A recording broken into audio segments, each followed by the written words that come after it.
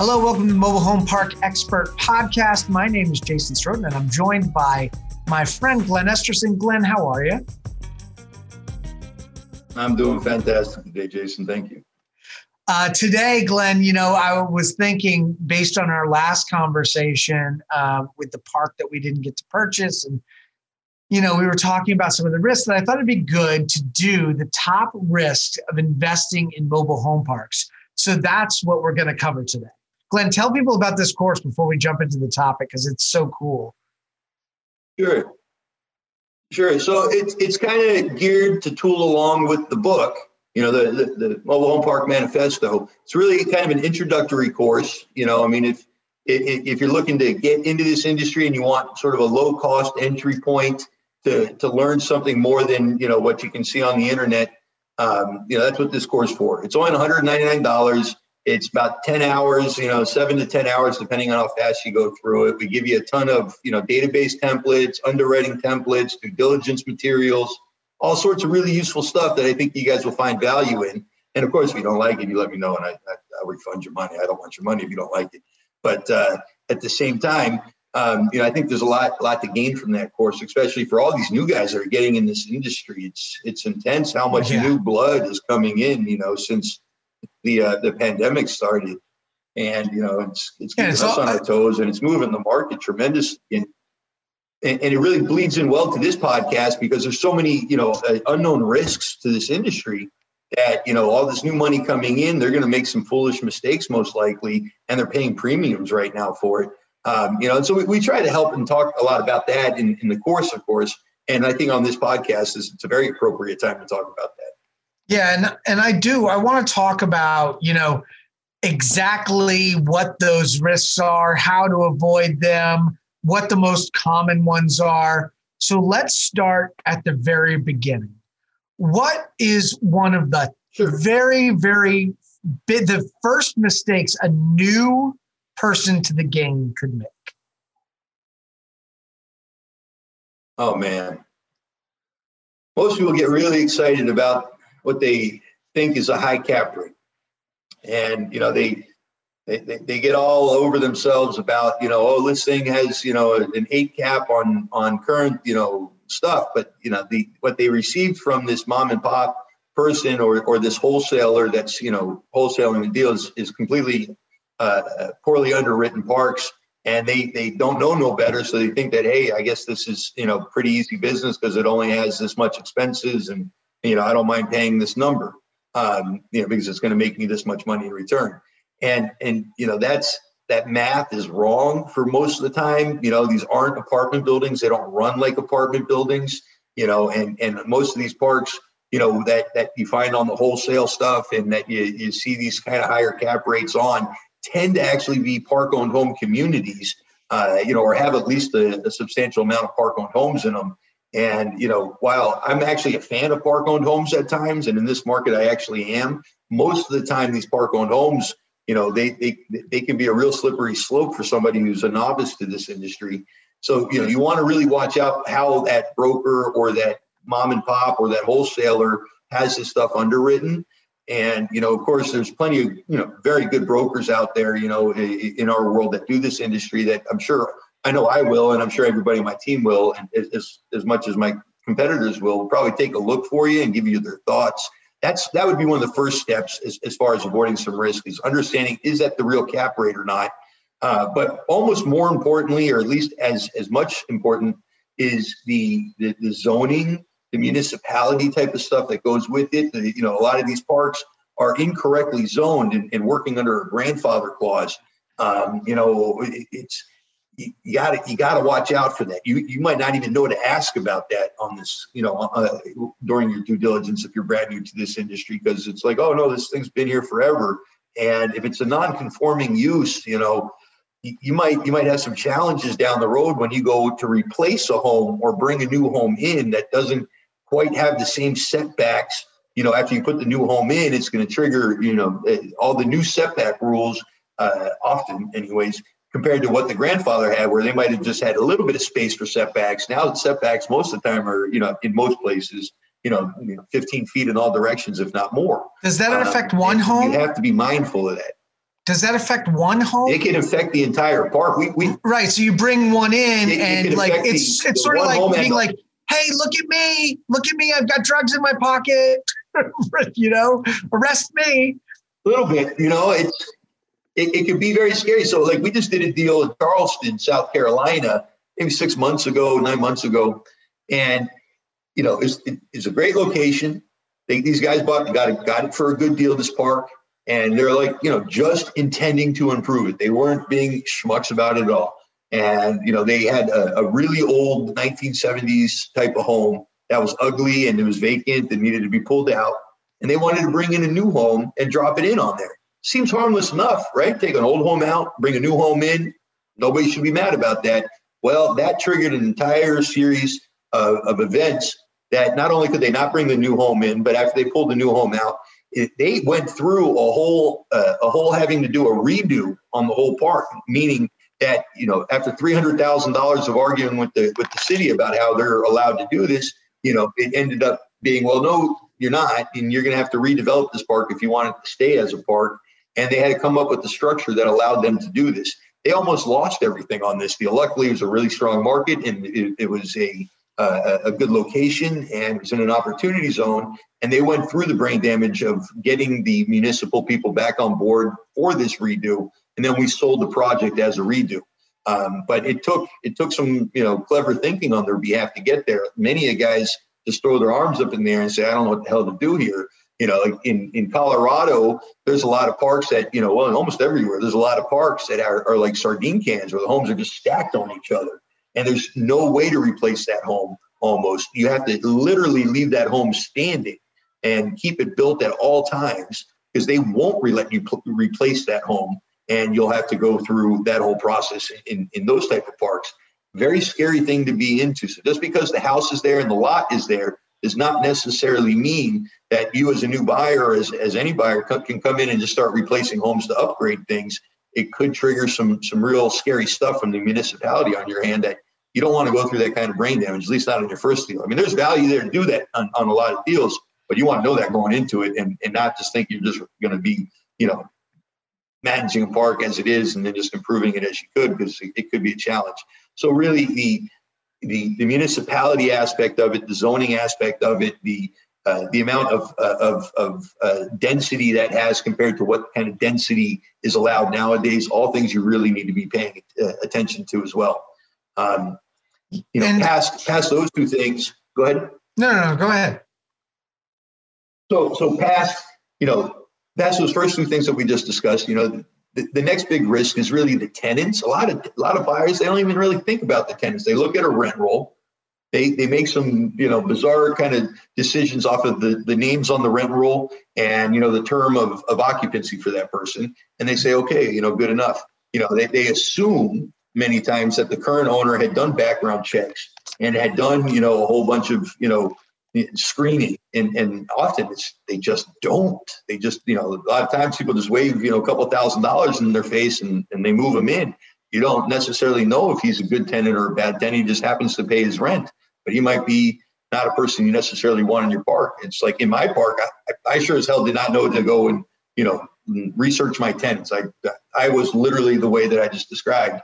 And when I, took over the park, before I knew it, half the parks were straight drunkards and, they had rap sheets and they were out in the middle of the yards, sometimes, having some domestic violence issues or having, tenant on tenant issues.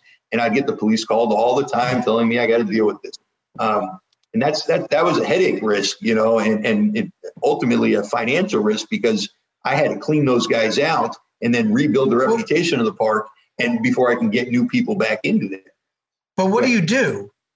Like, I mean, what's the best way what are you going to do? Go do a background check on everybody? Yeah, basically. Yeah, really? There's great services out there, Yeah. You really should, at least cover some of the bases.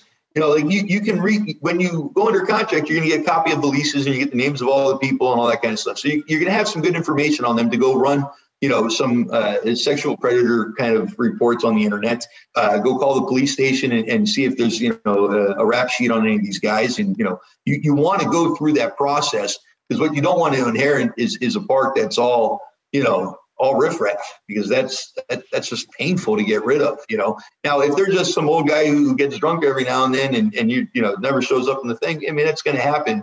But at the same time, you as a new owner need to be prepared for that, and not just think this is, a walk in the park with these tenants, because these tenants do rebel. So, Glenn, there's got to be a risk too involved with not doing the right deal in the first place, right? Like, how do I know I'm not overpaying?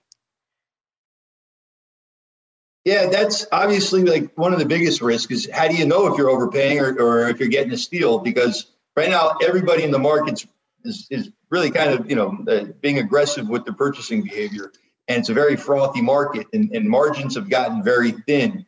So, you have to really believe in the future of this industry. You have to believe in the future pro forma of that particular park. And, that's going to help moderate any of the overpaying that's happening right now. Of course, there are some things to be mindful of. Is we have historically low interest rates right now. That's allowing us to charge more for these parks. As the interest rates went down, so did the cap rates, because there's a level of spread that's being created. And if you're just thinking of getting in or out in 3 to 5 years, and you are maybe not as bullish on where interest rates are going to be at your exit, because your cap rate is probably going to be balanced off of your interest rate then as well. You want to be mindful of that your pro forma will kind of be able to match what the interest rates are going to be able and create the same spread. So overpaying is a real risk. I don't know if people are doing it today, but I know I'm selling parks at some insane numbers, at least historically. And, it's something to be mindful of. But overpaying is usually just a matter of, tweaking a few things around and optimizing some of the revenues and expenses and waiting enough time for the market to catch back up with you. That makes complete sense. If let's say that that there is almost like a brothel happening inside of your park and about it, are you liable for it? Yeah. I'm not an attorney, so I don't know exactly how to answer that question. I would say, maybe it depends. But I would say that, there's a lot of parks that actually have things like that going on, like that's not an uncommon thing. I sold a park near an airport once, and it was a very gross kind of park. It was a value add type of repurposing type of project that we sold. And it had hookers, it had drug dealers, it had gangbangers, it had the whole thing. One of the guys touring the park actually got held up by gun, touring the park. And was mugged, I guess is the word for it. And that's, like, gosh, you don't want to deal with that kind of stuff, unless if you're a turnaround pro. Turnaround pros, the guy who bought it is a turnaround pro. He's banging that thing out. It's awesome. It's going to be an awesome deal in a year or two when he finally completes. We just listed a park that was a turnaround park. That was that kind of park. This one's just south of Georgia, somewhere in the southeast part of Georgia, southwest part of Georgia. And it is, a guy, he bought a park at like a 15 cap or whatever it was. And it was not a nice looking park. And he brought me out and he's like, what do I do now? I have no idea what to do now. And, 3, 4, 5 years later, he's got a beautiful ass park now and we're about to sell it and he's about to make some real money on this thing. Now he's got all the riffraff out, but he went through that learning curve and it's painful for some people. It was very painful for me. I didn't vet my tenants at all during my purchase. And man, did it come back to bite me, man. It's like they all rebelled after they realized, I was kind of a nice guy and stuff like that. And before I knew it, all my rents were late. And then before I knew it, they were clogging up septic systems and then calling the city on me and doing all this crap. So tenant vetting, extremely important. Municipal vetting, extremely important. The next thing you really want to, worry about is the infrastructure. You'll not see the infrastructure on nearly every OM package that you review as a buyer. So you don't really understand that there's actually an inherent risk in that. The infrastructure, meaning the pipes to the road, the roads themselves, all the back end underground type of systems that keep that park in operation so people can live there. And your water lines, most people, just think a water line's a water line. Why do I need to worry about it? The water might be on, might be directly billed to the tenant. You're like, I don't care. The tenant's paying for any leaks. But at the same time, you want to inspect your water lines and send a professional out there with some dye kits and stuff like that, because that replacing the water lines throughout your parks, say you have a 50 unit park and it's not, it's just one of them circle road type of parks, it can easily be hundreds of thousands of dollars to replace that water line in there. Now, it's same with the sewer lines, okay? Or if you have a septic system there, each septic system, the owner might not know, or he's not going to tell you, and the broker might not know. They should tell you if they do know, any condition about there. But again, none of us are going to be the experts on those things. You really want to get somebody out there to inspect the infrastructure, inspect the septic tanks and the drain lines, and all of that kind of stuff, because it can be expensive. Each septic system, from tip to tail, if it needed total replacement, which most of the time it doesn't, could easily be $5,000 to $10,000. And if it's public sewer, hey, that might be a lot less for you, except it might be a lot more for you, because some of the parts for the public sewer can be very deep in the road, and it could be, terracotta, casings that ended up kind of getting brittle, and you own the infrastructure and you might have to replace that, or they're going to shut your park down, once these things come to light. So you really want to make sure you send inspectors out for that kind of stuff, and not just kind of easy breezy it where, the seller says he has no leaks, or, the tenants pay their water and sewer directly. That's a bad way to go. Do you always have to own the infrastructure underneath the park? No, sometimes you get lucky. I don't want that. You get lucky. Yeah, but it's really hard to find. But why would you want? That seems like the biggest risk ever. Yeah. To be like, I'm going to handle what a city built underneath this. I'm just going to handle it.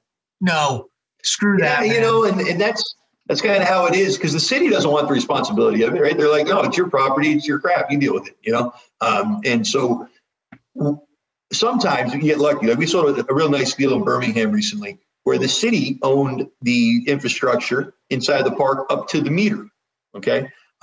So that's really nice, except they might, have to tear up your road to fix something sometimes. And usually they come back and fix that if they tore up your road, but not necessarily the landscaping that was alongside of the road, and so you're still going to have to deal with some of that stuff. But it's way fewer deals that have a municipally owned infrastructure than the common deal that has where the park owner owns the infrastructure. Now, some people get, they get real smart. They go to the city and say, what do I got to do to make you take it over?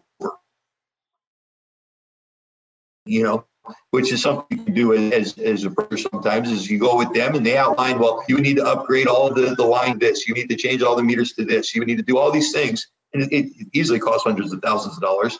And then you could sell it to us. Meaning not that they would pay you for it. Now you have to then pay them to take it over for you. But a lot, if that option exists, it's not always a bad option, and you really might want to consider that. But that's not really a risk from a purchasing standpoint. That's just something to know in the back of your head about the future of that. The real risk is knowing who owns the utility lines in the park during your purchase, who is responsible for the maintenance on those lines, what state they're in. Made of. Yeah. What state they're in?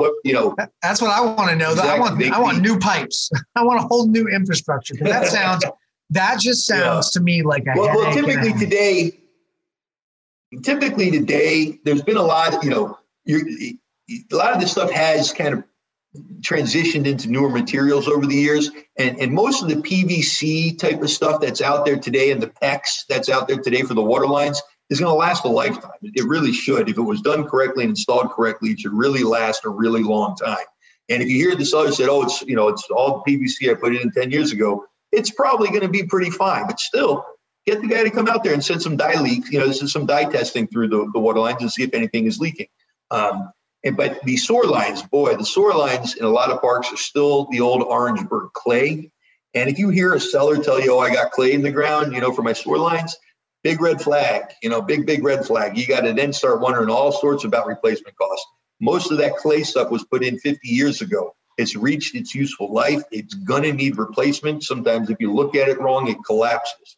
If the tenants are driving across the grass as they did in my park. They would just, be all crazy and just driving their crap up and down the grass to get to their house closer. It can absolutely crush the sewer lines, and that's an expensive fix. It's an expensive fix, thousands of dollars per unit once that line crushes. And tree roots can puncture through it so easily. They can also get through the PVC and stuff too, but it's a lot harder nowadays.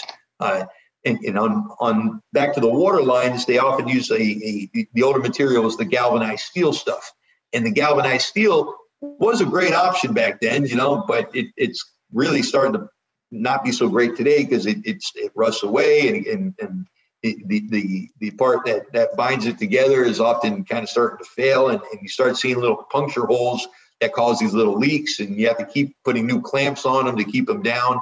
And over time, you're going to want to have to replace that. So as a buyer, you need to know what that cost is up front, and you should be asking those questions.